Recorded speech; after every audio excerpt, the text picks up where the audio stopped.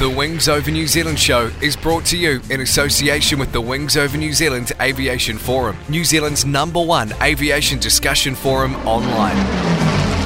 There you'll find discussion on all aspects of New Zealand aviation, from history to current affairs, and thousands of photos covering the Royal New Zealand Air Force, airlines, general aviation, warbird restorations, airshow news, sport aviation, home building, gliding, aviation media, and much, much more. You'll be in good company with other aviation enthusiasts, including pilots, engineers, warbird owners and restorers, historians and authors, modelers, aviation photographers, and many others. Sign up to the Wings Over New Zealand community now. It's free and easy. Just Google Wings Over New Zealand and you'll find the forum. Hi, it's Matt Jolly from warbirdradio.com. Listen, I am thrilled to have Dave Homewood as part of our broadcast family and bring your stories, the stories of the RNZAF, heard right here on Wings Over New Zealand, to our global audience. Thanks for listening, and hope to hear from you sometime at warbirdradio.com.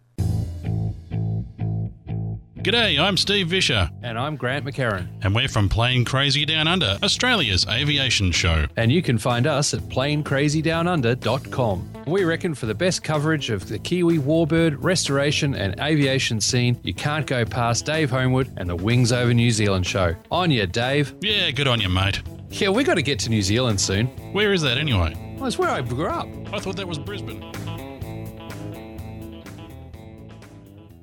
Extended, the ETOPS Aviation Podcast. aviation-extended.co.uk. And remember, there's no E at the beginning of Extended. Extended. The Wings Over New Zealand show would like to acknowledge the great support it's had from Fly DC3. You can fly back in time with Fly DC3 from Ardmore Airport, charter the DC3 Dakota, and fly into the past. It's an experience you'll never forget. Fly DC3. Go to www.flydc3.co.nz. Welcome to the Wings Over New Zealand show with Dave Homewood. Hi, I'm Dave Homewood. In this episode of the Wings Over New Zealand show, the Wings Over Australia tour continues, and James Kightly and I visit the Treloar Technology Centre, which is the Australian War Memorial's Reserve Collection and Restoration Centre.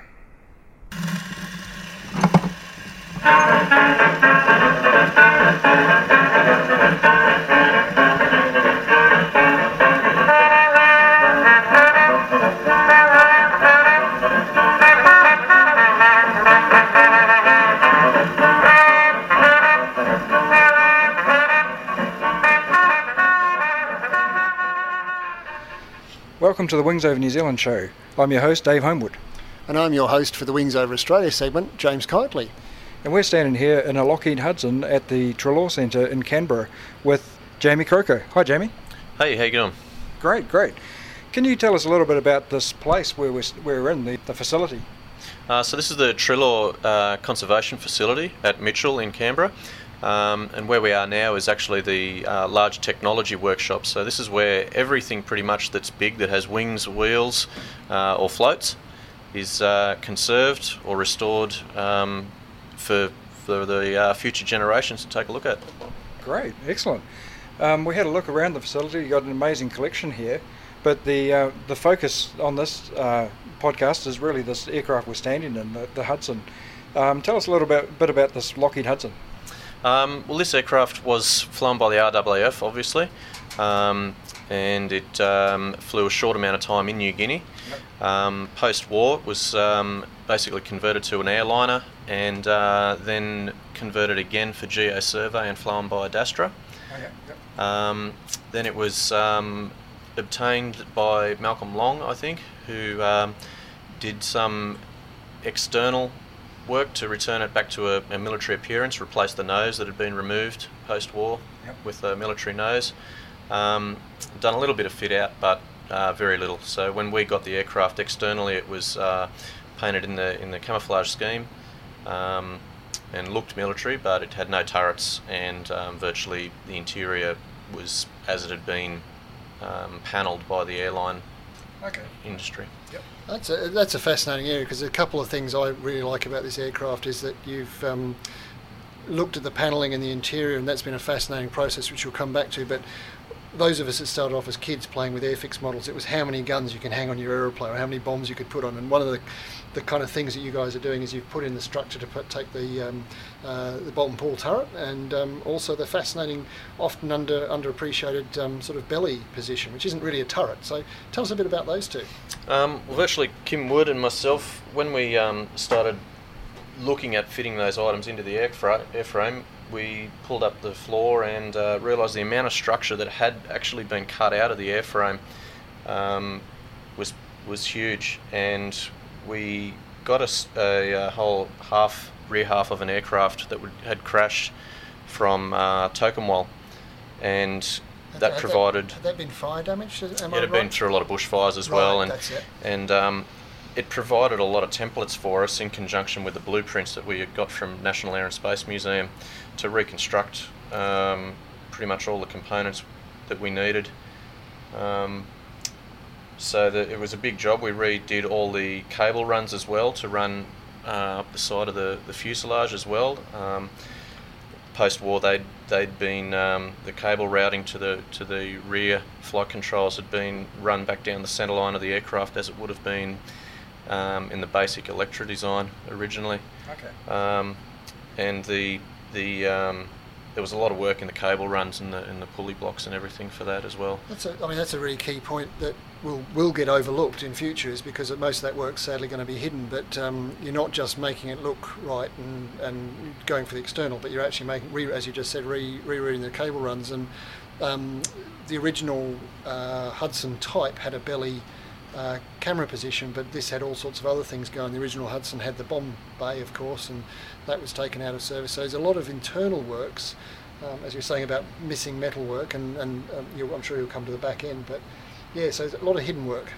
Yeah, that's right, and I mean that's what we try to achieve too. We're hoping that anyone that knows what a Hudson looks like inside, when they step inside this, they hopefully won't see what we've actually put into it, because it'll look right. It'll look how it should be. Yeah, and that's more challenging than you might, or I first realised when I first started talking to you, because while the Hudson's a relatively well documented type and used across the British Commonwealth, and the US had them in their Navy and Army Air Forces, they vary a lot in little details, and what you guys are trying to get right is the little details, and there's little bracketry that it's a Hudson bracket, but actually you can't figure out where in fact you told me a great story about that, I think, didn't you? Yeah, so this switching unit right here, we had an original one and we could not find where it went, and it took I think 3 years before I finally found the corner of it in a photograph that I took of an aircraft in New Zealand. I think it was actually Bill Reed's Hudson. Yeah. And I just saw the corner of it and I said to Woody, I think we finally found this. And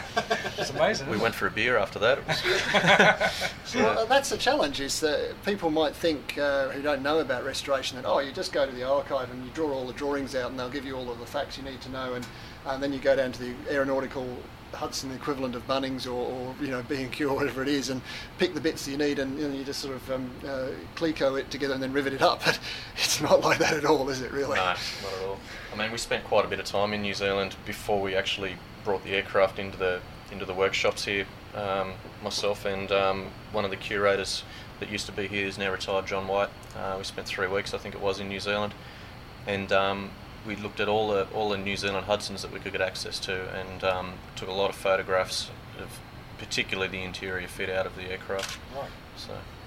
Yeah, it's interesting to see the different restorations that have been going on, and a couple of them in New Zealand are finished now, with the one at Wigram and one at Motat. And then there's the one at Ferrymead. Did you get to have a look through that one? Yep, we had a look at theirs as well, and that's great what those guys are doing down there with what little resources they do have. Absolutely, yeah. That's a credit to them, really. Yeah. And the rest of the stuff they've got going on there as well, and particularly with the Mosquito project as well. But what sort of differences have you spotted along the way? Has there been much difference? There is a bit. The radio fit out, we ran a different radio sets to the New Zealanders. Different things with the side gun mounts. New Zealanders ran a big strengthening plate down each side, whereas we just bolted them straight to the formers. Right. Trailing aerial setups, there's 2 or 3 different variations and swings on that. Okay.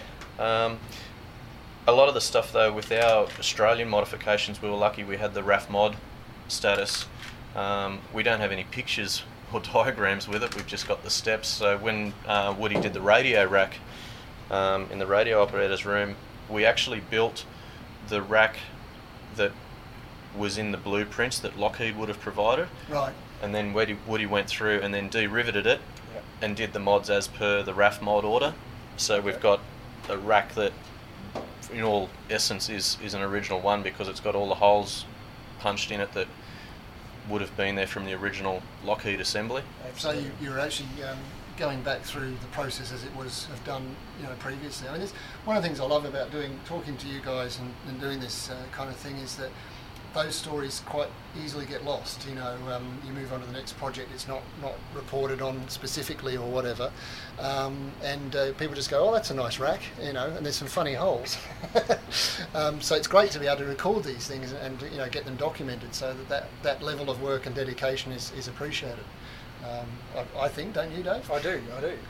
I should have asked at the beginning, what mark of aircraft is this? What mark Hudson? So we're actually standing in A16105, which is a Mark IV Hudson. So yes, but it's also perhaps the point here is we've spent a lot of time seeing Hudsons, and Dave and I have been talking a lot of Hudsons, and we've got quite a bit of Hudson in this series of podcasts, which is great. But Hudsons are actually rare.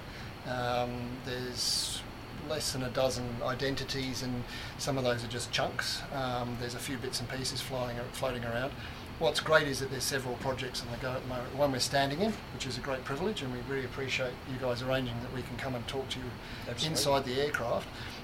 Bill Reed's, of course, in New Zealand, which is sort of a developing project with some background work going on, I understand, and hopefully one day it'll be flying across the Tasman to join us here as an air show special for 2 Hudsons flying. Maybe, and of course... Only if you reciprocate. That's right. Well, it seems a very reasonable request. And of course then Canada, there's one being worked on at the National Air Force Museum of Canada, which is actually a Atlantic Canada Air Museum's example, and that's a Mark VI. Well, I know all the ones that are remaining in New Zealand are Mark IIIs or 3As there, I think. Yeah, part of the thing with this is it's got the double row radials rather than the more typical early radials. Okay. Because the Australians chose a different engine setup. Okay. And that actually, in a nutshell, is one of the challenges. I mean, a Hudson airframe didn't change much at all. I'm looking at you guys here. The actual structure and the frame, the airframe, the wings, didn't really get modified much. They added some slots in the wingtips, didn't they? Different turrets, but that's usually through the same hole. But as we were just touching, all the widgets are a challenge because they varied from RNZAF, RAAF, American impressed ones got bits added and taken off, and very confusing. Well, that's my excuse anyway. Speaking of bits that have been taken off, you mentioned that it had been an airliner when you guys got it, and you took out the panelling that was inside. Yep. As conservationists, did you keep that as well, as just to keep that piece of history of the We aircraft? keep tiny little things, like we kept the Australian VH registration plaque that was inside the door, and we've actually left it inside the door. We've just painted over it, so it's still actually riveted inside the doorway. Right. We photograph everything. We do before treatment photos, during treatment, and after treatment photos, and all those go onto our museum system, which can be accessed by anyone pretty much by making contact with the museum. So we do keep a lot of things, but we don't keep everything. We just don't have the space or the need, really. I mean, our goal is to take it back to its military, the reason why we have this aircraft.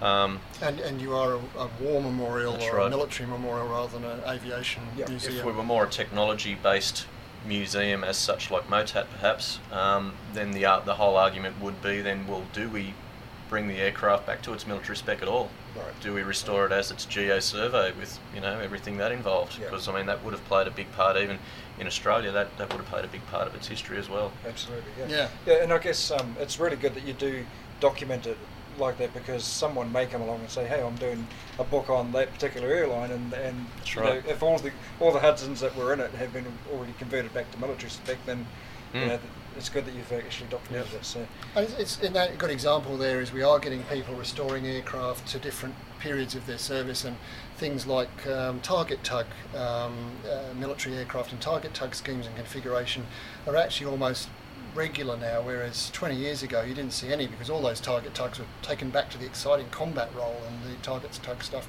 pushed aside.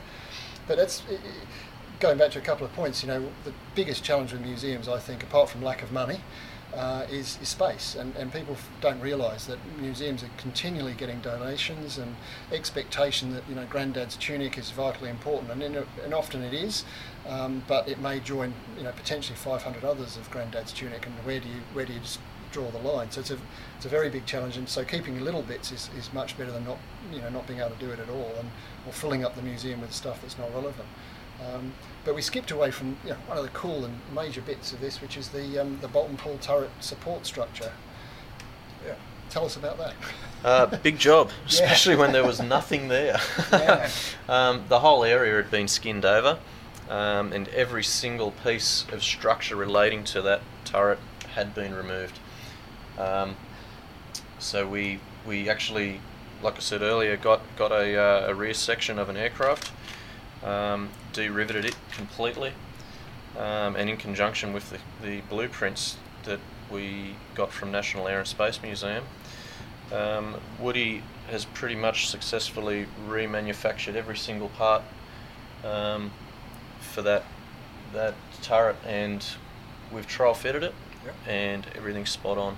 So in fact, I think a little bit of video and some photographs of you trial fitting it is on the War Memorial website, isn't it? I think it is actually. Yeah. When you did the blog, there was a couple of points there, so you can see that on the wall. We'll put the link up in the podcast page. But sure. Some great stuff, and you've documented quite a lot of these bits and pieces for people who are interested, like us, in these kind of Hudson developments.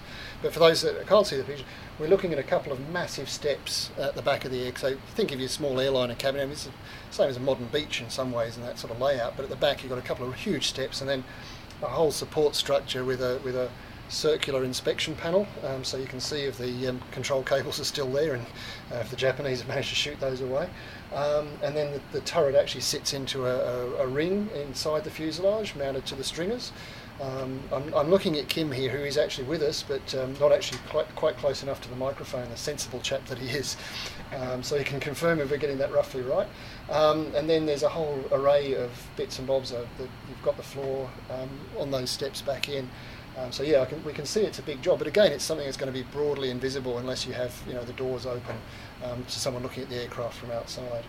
I got a bit of an idea of the operational side of the turret the other day, because I flew into Treloar and I was with Steve Death, and he said, "Do you want to have a look in the Hudson?" It was parked next to us, and so we had to crawl around inside it, and he showed me over it. And when we arrived, it was 41 degrees Celsius, and it was effing hot. too much for the average Kiwi. It's too much for most Aussies. That's about 20 degrees too much for the average Kiwi. And inside the actual aircraft, I'm sure it must have been closer to 60 degrees. And he said, climb up in the turret. And of course, everything's black. And it was literally, everything was like a hot plate. I couldn't touch it. And even just putting your hand sort of half an inch away from it, you could feel the heat coming off it. And I thought, this is Australia. Imagine up in the Pacific, it's going to be worse. Those things sitting on the coral strips, and some poor young lad has got to get up into that thing and strap himself in and then go flying. And just to must jump, have been murder. Really hard. And just to jump in there, the turret's a very big, round sort of. It's a very odd shape. I can tell you now, well, I was going to say.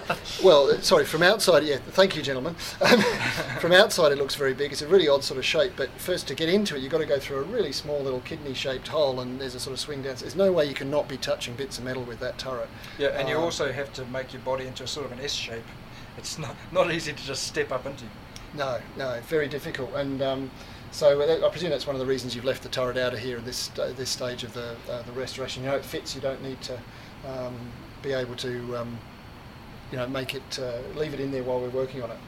Lets a lot more light as well into the fuselage. Yeah. Especially in the workshop here with the lighting we've got. So. And you're unlikely to be attacked by the Japanese at this stage, hopefully. Very unlikely, we would hope. I don't know, there's an Oscar just through there, it might come through. Well, yeah. I think that's seen better days. So you really started at the back of the aircraft, is that right? And working forward that's right. So we sort of set out, first of all, we thought, well, if we can get both the upper and lower turrets in and make it more military-esque from outside, I think that would be a great start. And as time's gone on, we've we've worked our way forward, and it's looking like now we've got a June finish date, 2016.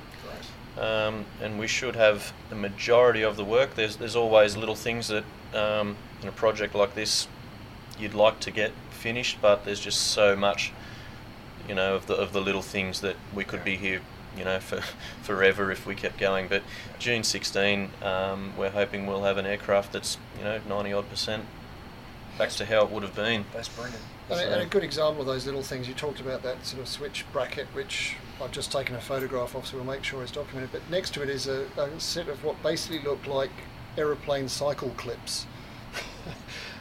Please explain. These ones here? Yes. Okay, so they're just flare clips. But again, we had 3 original ones, and I think there's a total of 2, 4, 6, 8, 10, 12. There's like 14, I think. Okay. Through the whole airframe. There's another setup in the nose. So we've had one of our volunteers actually make all the tooling to manufacture all the separate pieces that go into making those, which would seem like a pretty simple task, but due to the size of them, the radius and the bends, the pins, all the little things that go to make one, it took him quite some time, but we've got all the tooling now, and it's an easy job. But it's just little things like that add to the whole look, I guess, of the interior of the aircraft, and make it seem, or make it look like it should be. Right, and it's actually an interesting little story. This is a Royal New Zealand Air Force story. I guess the Australians may well have done the same thing. But when you mentioned the flares, our Air Force cooperated a lot with the US Navy up in the Solomons, and the US Navy quickly found that their Grumman Avenger, TBF, TBM squadrons were not very good at navigating at night. They were getting lost a lot. So they asked the number 3 Squadron, Royal New Zealand Air Force, to provide a Hudson to actually guide them to a target and then guide them back. So they were actually flying ahead of the squadron and dropping a flare every now and then, just to give them a little path, and then they'd stand off and watch them bomb the target, and then they would start dropping the flares and lead them home again. Like a sort of trail of breadcrumbs. Absolutely, almost, It's exactly like that. And each crew would be rostered on to do that night duty, which is really interesting. So usually a crew would only do it once, but the squadron was actually doing it nightly.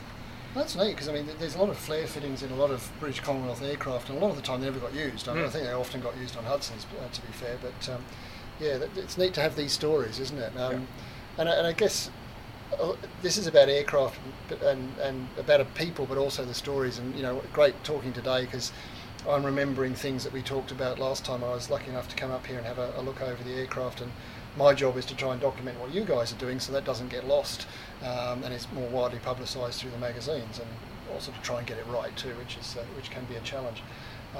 So I'm just looking, there's a lot of brackets and bits and pieces fitted, but you've moved forward now, you're working on the cockpit and the nose. Yep, so we're trying to get as much done in the cockpit as we can. We've had a lot of instrument position changes post-war with the addition and subtraction of a lot of different things.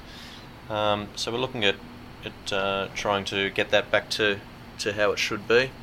And Kim's been focusing his attention on the nose with the forward firing gun mounts, all the structure for the hinge for the navigation and the bomb aimer's bed, all the seat tracks, the nav table, formation lights, so pretty much everything in the nose that had any sort of military attachment is long gone, and things like the main flare chute in the nose, all those sorts of things. So there's still quite a bit of work to be done in the nose, and but we've got one side of the gun mounts pinned in or riveted in just last week, and we hopefully end of this week, I hope, we should have the other side done. So that's going to be a big milestone for us to get those back in. Fantastic. Was this a radar-equipped aircraft? I don't think so. No, I don't think we operated, and again, please write in if I'm wrong, but I don't think the RAAF operated radar-equipped Hudsons as such. Sorry, when I say that, we have the air surface vessel operated dipole aerials in the rear fuselage, so we're talking different kinds of radar in this context. And we're also looking at the trailing aerial fair lead. You've got that fitted. But you've left a couple of bits off at the moment, which are very important, along with the turret. The camera mount, which can be fitted and removed, is that right? Yeah, that's right. So we're looking at a lot of stuff here that we've actually completed, but we've left out just for ease of access. So at the moment we're getting access, the aircraft's jacked and levelled, and we're getting in and out of the airframe through the lower tunnel gun position, so through the hole in the fuselage there. And just so we're not tripping over stuff, we've strategically left out things that we know we're going to either trip on, fall on, or split our heads on. That makes sense. Or even damage with the strength of your own body as well, of course. That's right. But yeah, the camera mount and everything's all done, and the support structure, and again, that's something that Bill Reid was very helpful with. He actually had the camera mount with the airframe that he's got, so we loaned that, and we conserved his and painted his while we had it here, and we built a replica off his as well. So. Yeah. With most projects, there's always something that you're still looking for, and are there any bits missing that you're still looking for? Yes, there is, but what do we need? Some Bombay doors that don't have holes cut in them would be brilliant. That'd save us so much time. So you're basically having to reconstruct Bombay doors, because you've got them, but they've got big holes. Our Bombay doors have had so many holes cut in them. They had holes cut for baggage doors when it was an airliner, and then they cut holes for ground, I don't know, some sort of radar for the ground survey stuff, and we've got holes everywhere. So Bill's Hudson is rare and unusual, and it's one of the few, I think only airframe that hasn't been messed with in some way. So what Bill's got is missing a lot of the actual equipment, but most of the mounts are there and not cut off or removed for airlining or whatever else has happened to the rest. This is also rare and unusual in that it's had combat and been attacked on 2 different occasions. I think well, actually probably more than two, but at least two in consecutive days with the same crew on board by 3 Zero fighters, and survived, which is quite remarkable for an old airliner like this. Yeah. and I believe it was one of the very first Royal New Zealand Air Force aircraft into combat. It was the first, yep. The first, thank you, Dave, in the Pacific War. And again, what we're standing in had some fascinating history, which we'll have a look at on the website. But very briefly, was actually taken out of OTU service and taken back into supplying the Buna-Gona campaign, where they were flying equipment and men in and out as appropriate. Not an easy job. A couple of the other aircraft brought from the OTU, I think it was Bairnsdale, were actually lost and shot up.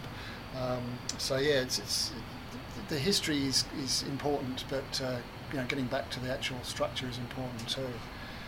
And we haven't talked about the other biggie of sort of favourite element of the aircraft for me, which is the space we came through, which is a belly hole, but not any old hole in the belly. The tunnel gun? Yes. Well, what do we want to talk about? Well, first of all, it's a scary thing. I have no idea how it just sort of, when it's actually lowered, it's swinging on 2 shafts that it's cranked up and down by a pretty much a crank handle and a push bike cable, and it seems very unstable when it's lowered, and when it's in the airflow, you'd be getting buffeted around quite a bit, I would expect.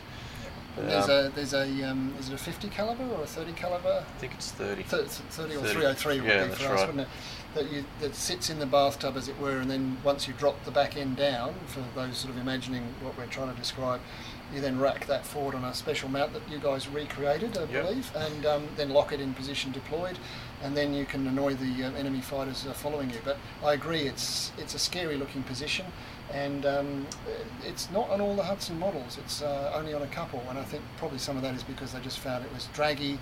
Nobody wanted to volunteer and probably didn't do a huge amount they've probably found it's better to head for the deck and try and keep their undersides clean. They were very seldom used in combat. Usually you'd have the top gunner fighting off something, and you'd have the beam guns with the radio op, and you'd have the front guns from the pilot, of course. And actually the Hudson, although as Dave said earlier, converted airliner, it was a very effective aircraft, and like any, I mean we forget this, but any bomber is going to be vulnerable to fighters, but this was actually remarkably well armed for the period early war service, and it did have guns pointing in most directions, and many of them put up phenomenal fights, which we've already talked about in some of the other podcasts in the series.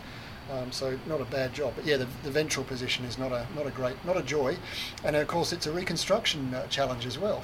Yeah, that's right. I mean, there was a lot of work that went into that. We did find evidence when we started removing the flooring of structure that was left there. So Kim's patched those areas that we could.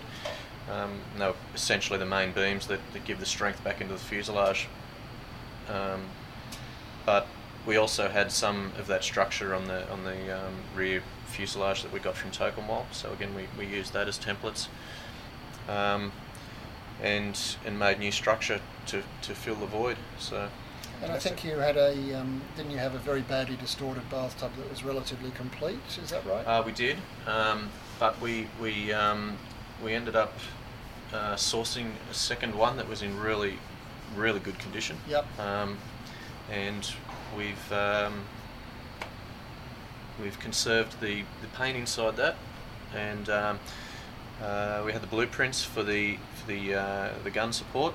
Yep. So Martin Tandy, our machinist, machined up that whole gun support from scratch, including the chute fairings, right. Spent chute fairings and everything.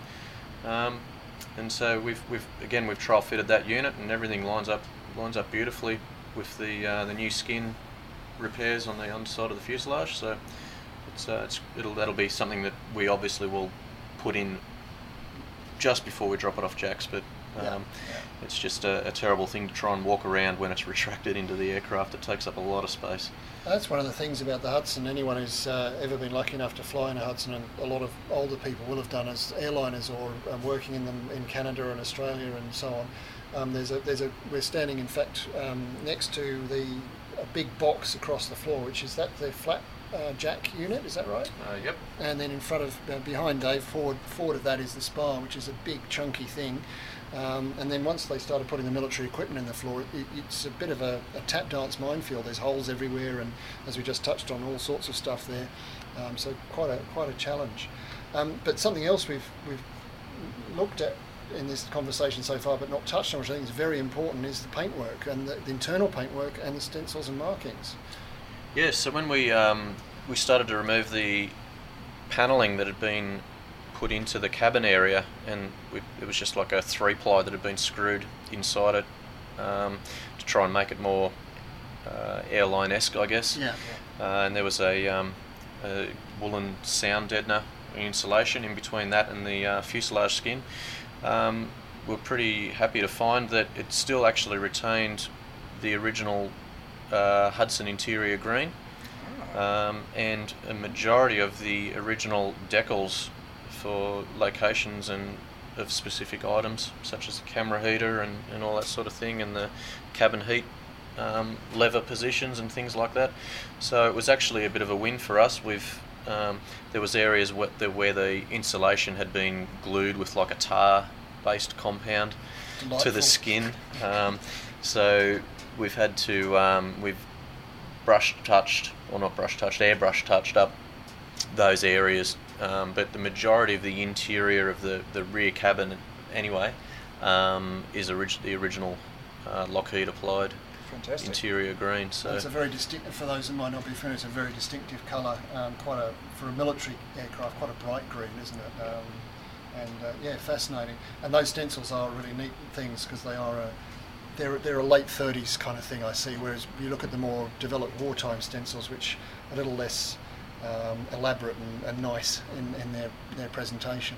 And one of the things that I'm still learning about with Hudsons is there's a hole in the roof, and I came across a photograph of some Hudsons on the production line for the article I was writing a few months back, and it actually showed a little windscreen through that hole, which we think might have been RNZAF ones, because there's a photograph, quite a famous photograph of RNZAF ones with this little windscreen instead of an Astrodome. But that's part of quite a complicated option system, isn't it? Can you run us through that? I've actually seen photos of that sort of thing, and I think there was like a 303 mount out the top as really? well. I saw one with a mount as well. So you've just got the plain, the standard hatch. Yep. Which sort of swings down out of the hole onto one side. And then the Astrodome pivots up the other way. Yep. We've got a step which comes off the box in the centre of the aircraft. Yep. And there was a rather complex tubular sliding table, map table setup, which he was completely surrounded by. Yeah, it's all very elaborate, isn't it? Yeah, I think I've seen one. I'm not too sure. Is it RNZAF that's actually got one? Could be. In their aircraft? Yeah. I don't think it would be anyone else. Yeah, but very complex and fiddly little thing to make, and it's a wonder it even stood the test of time with being used regularly. Very important position though. That I haven't actually told you this, James, but that actual fight that they had against the 3 Zeros, the captain stood in the Astrodome and had the second pilot who was taking the command from the captain. So he was directing the fight from this, and that was actually quite common in RAAF Sunderlands, was that the navigator would stand up in the Astrodome and direct the fight. But there was no navigator on the Hudsons that we had. There was 2 pilots, so the captain jumped up here when they got attacked.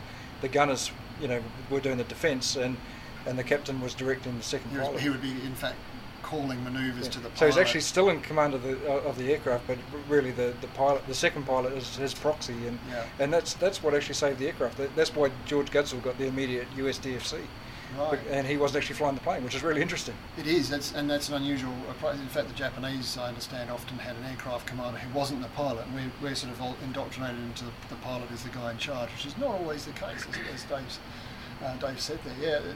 How did you get into this? How did you get involved?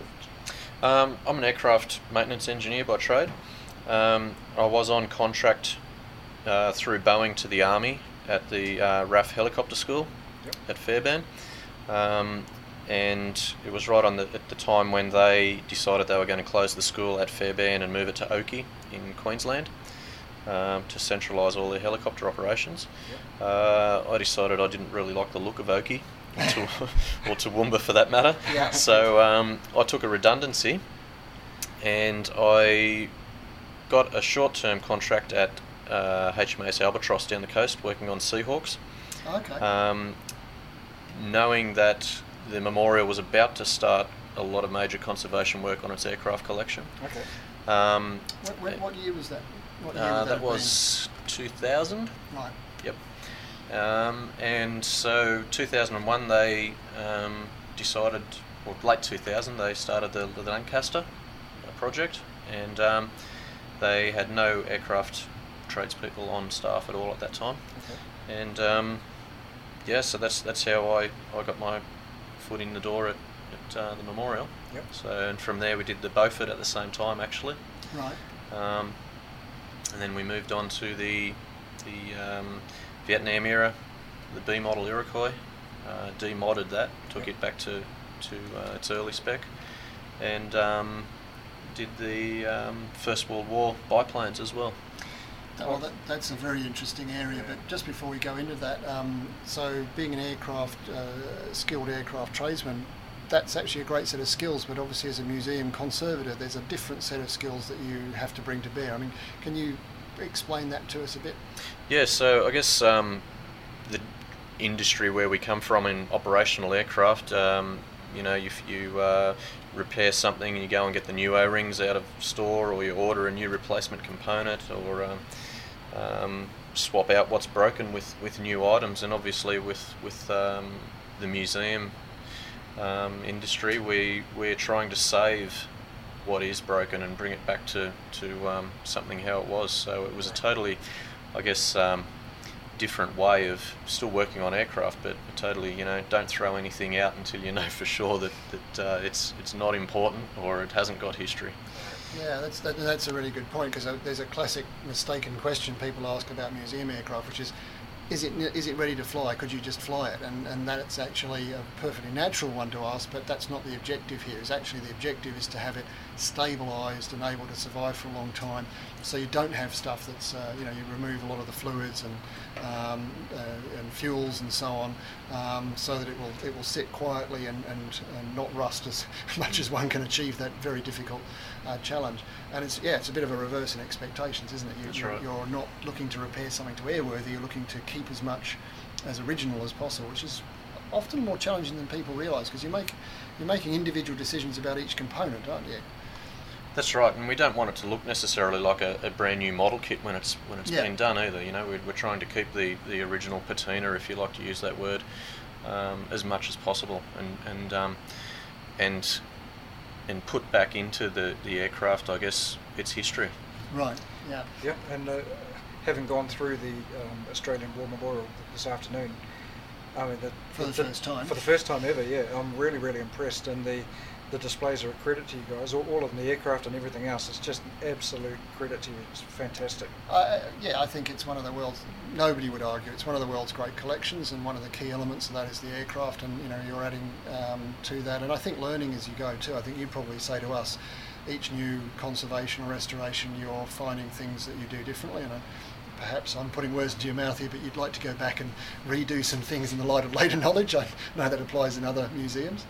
Yeah, definitely. I mean, you're always learning, and you're always finding out new information too. It's happened so many times where we've pretty much finished a certain part of an aircraft or an object, and it's gone on display, and then the photo that you never knew existed, showing exactly what you didn't know, turns up. Yeah. So occasionally it confirms your best guess, but tragically so often right. it shows that your guess wasn't quite good enough.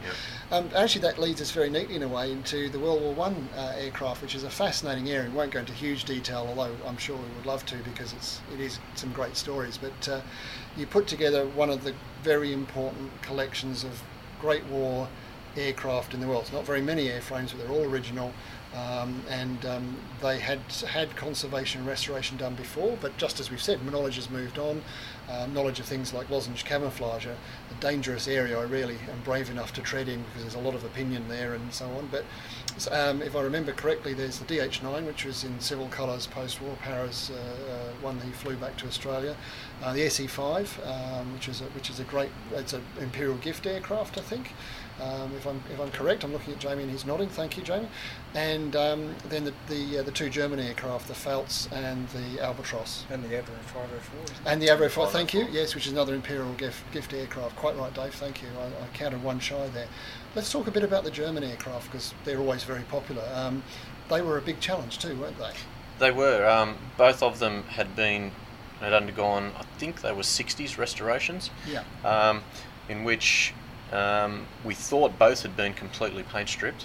It turned out, and one thing we've learned is never ever believe 100% what you've been told about what's happened in the past. Yes, even if it's by your immediate forebears. Because it turns out the fouls had not been 100% stripped. Ah, right. And there was a lot of original paint samples found on that aircraft, and that allowed, we found samples of pretty much every colour, and all the original stencils that had been sort of sun bleached, I guess you'd call it, into the timber work. Wow. So they we could actually locate all the original stencils and writing on the side of the fuselage. So we were able to take copies of all that and reapply it in the exact same positions. And we got good colour samples as well, so they were all colour matched. Just to jump in there, I mean, one of the things is that if you'd taken the documentation at face value and gone, yeah, we know there's nothing there, we can just strip it off quickly with a relatively straightforward approach. Obviously, you wouldn't use anything really aggressive. You'd have lost that information, but presumably I'm not saying in this specific example, but it's a general good museum principle, is to go slowly and carefully and cut back in layers as far as you can to see what's underneath. And flip side of what we're just talking about, you're actually more often positively surprised than you expect to be, with finding stuff you didn't expect to find there. Is that a fair comment? Yeah, that's right. And I mean, it's same goes with the Albatros. I mean, there was an assumption around that there was at some point in time that all the metal components had been painted a brown, and so that had been taken. It was done quite a long time ago, and that had been taken as the standard colour that the metal struts and wing struts on the Albatros had been painted. Right. But again, we went back down through the paint layers, and we found that the first coat of paint applied over the primer was actually a really pale green. And then directly over that we did find the stenciling on the struts, so that then clarifies that actually was the first colour. Right. So we also found that we found some of the original fabric off the Albatros in the store of the company that did the 1960s restoration on it. They'd held on to the original fabric all this time. So we're also able to work out that it had lozenge fabric laid in different directions. It was also a mixture of plain fabric without lozenge that had been painted over. Some lozenge fabric had been camouflaged over and wasn't just doped, and so there was all sorts of different things with that aircraft that defied the normal, I guess, or the standard understanding of what they should be like. So. And that's in a way when you're conserving or restoring a specific aircraft with a specific history, you try and do follow that evidence for that aircraft, and so often it's unique. That aircraft is unusual, and many of them are unusual. And when you're doing a sort of a standard build, say, of a replica, you're trying to figure out what the normal is, and actually the book learning says it's this, and you go with that, and then of course there's, as we were just saying earlier, other information comes to light. But the fabric, obviously you weren't able to reuse the original fabric. How did you go down that route? No, so there was a production of the original lozenge fabric off the apparently original rollers out of Belgium, I think it was. Right. And I think that was done in the early 80s. And our curator at the time purchased enough rolls of this lozenge print fabric to do, knowing that in time our aircraft would need to be redone, and so that was done. And when we found the original fabric for the Albatross, we overlaid the new print fabric, and because at some point it had been painted as well, the original fabric, the colour had not faded. Right. In certain areas, so we overlaid that, and the colour match and the lozenge print match was identical. You couldn't pick the two, and we've got photographs of that, of the new fabric laid over the original, and the match is nigh on perfect. That's terrific. And one last thought I have on, well, two things in the fuselage of the Albatross actually is, one, there was a fair amount of fuel and oil soaking in the Albatross is a wooden monocoque fuselage structure with ply on the outside, and you had obviously a fair amount of oil and fuel in the lower belly, and also it does have crosses on the fuselage. Can you tell us about those two items? Yeah, so we've actually got, it would appear, original production photographs of an Albatross coming out of the factory, and it is our aircraft. And it shows the aircraft with a bare timber fuselage with the iron crosses on the fuselage.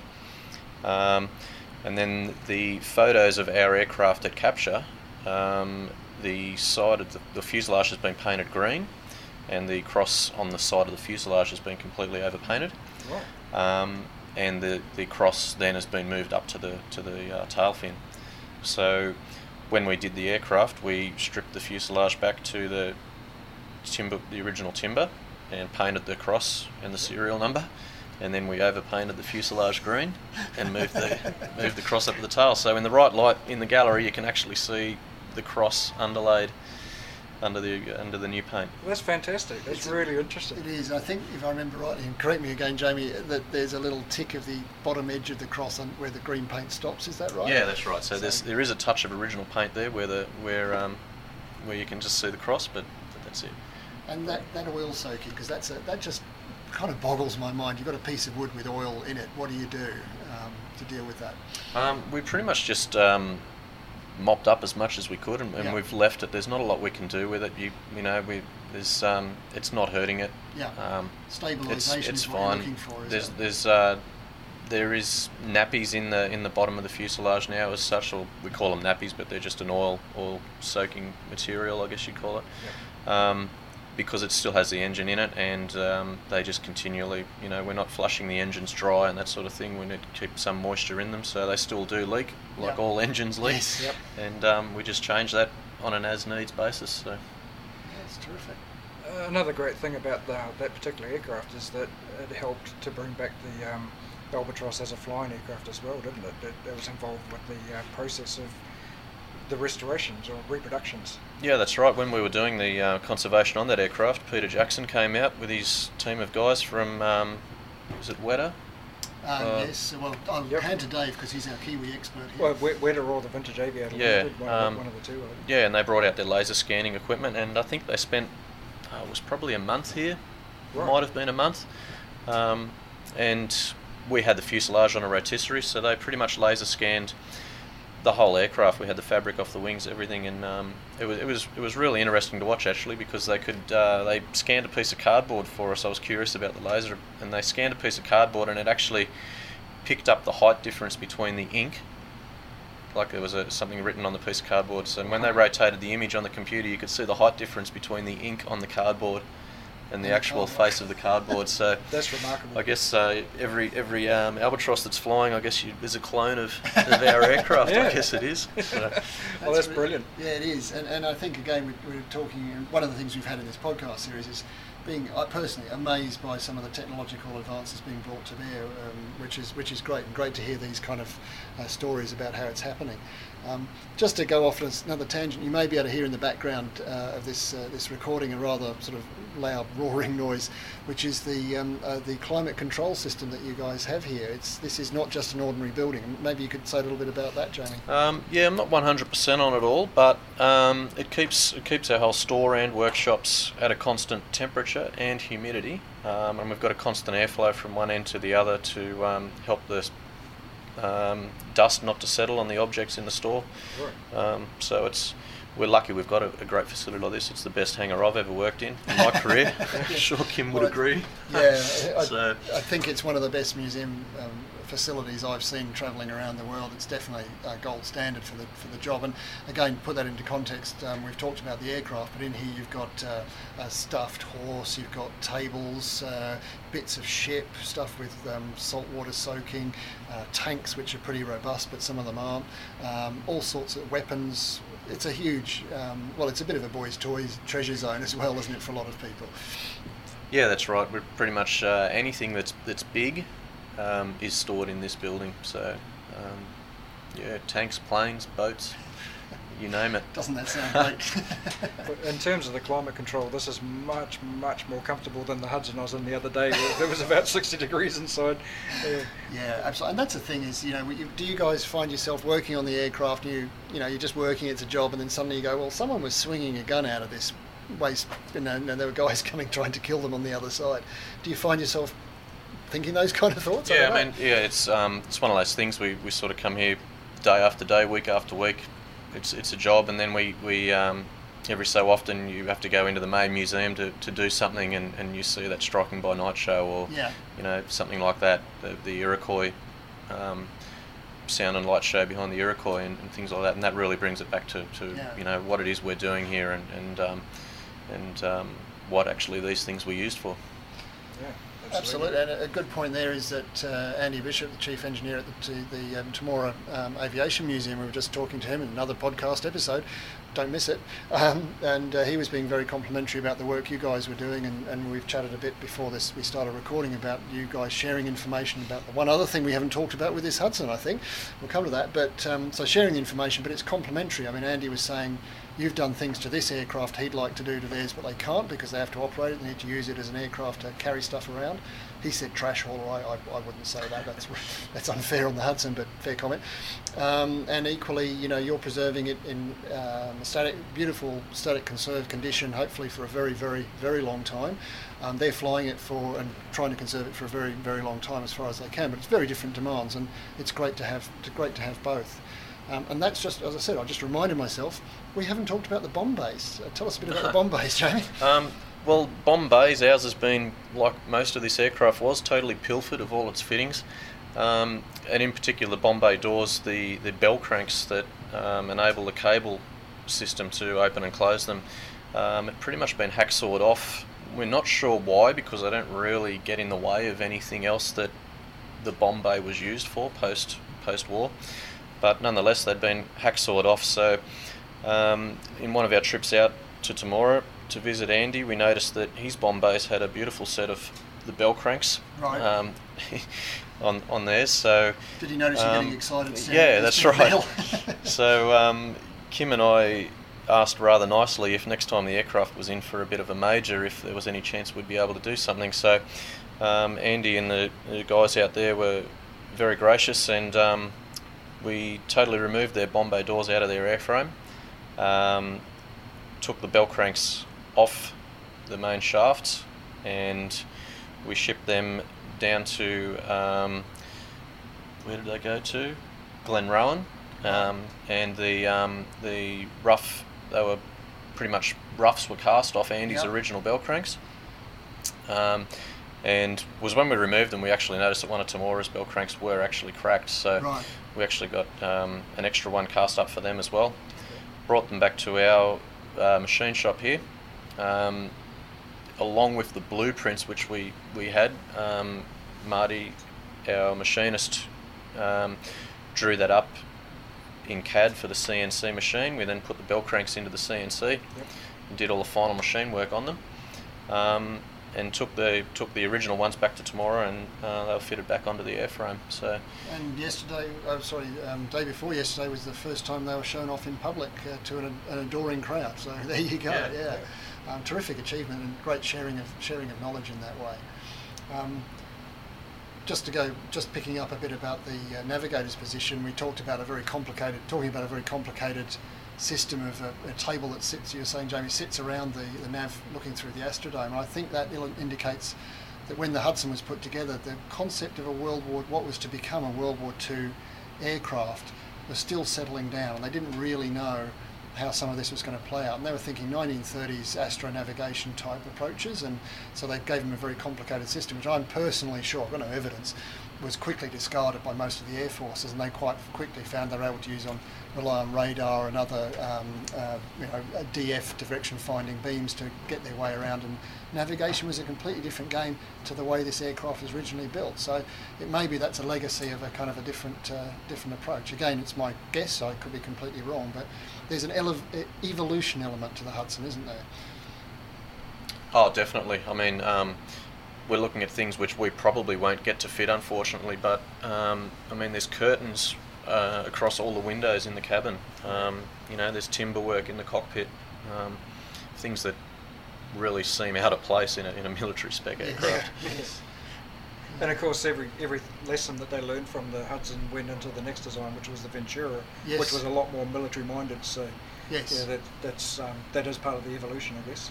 But I'd like to pick that up, Dave, and I think we're coming to the end here, but the Hudson was the aeroplane that we, the Canadians, the New Zealanders, the Americans even, the British, was there when we needed it, in 1940 right up until 1941 when the first battles were being fought. The Venturas, like many other aircraft, played a vital role, but we started the European War and we started the Pacific War with Hudsons as one of our main striking aircraft. And that's the aeroplane, it was the guys who did the really hard work flying them, and I think I'd just like to say, lovely to talk to you guys about this, and it's terrific, and it's great to see that you also, like us, appreciate that it's to remember those kind of situations those guys were in with these particular aircraft. But that's been terrific. Have you got any other questions, Dave? No, I'd just like to say I always appreciate anybody who restores old aircraft, but when it's something as important as the Hudson and so rare as this, it's even more special, and I just want to say thank you and congratulations to you guys. Absolutely. Yeah, thank you very much, Jamie. Thank you, no problems. And thank you to Kim, who's been monitoring that we've been getting it roughly right throughout. Thank you, Kim. Yeah, thank you, Kim, and well done. That was the Wings Over New Zealand show with Dave Homewood.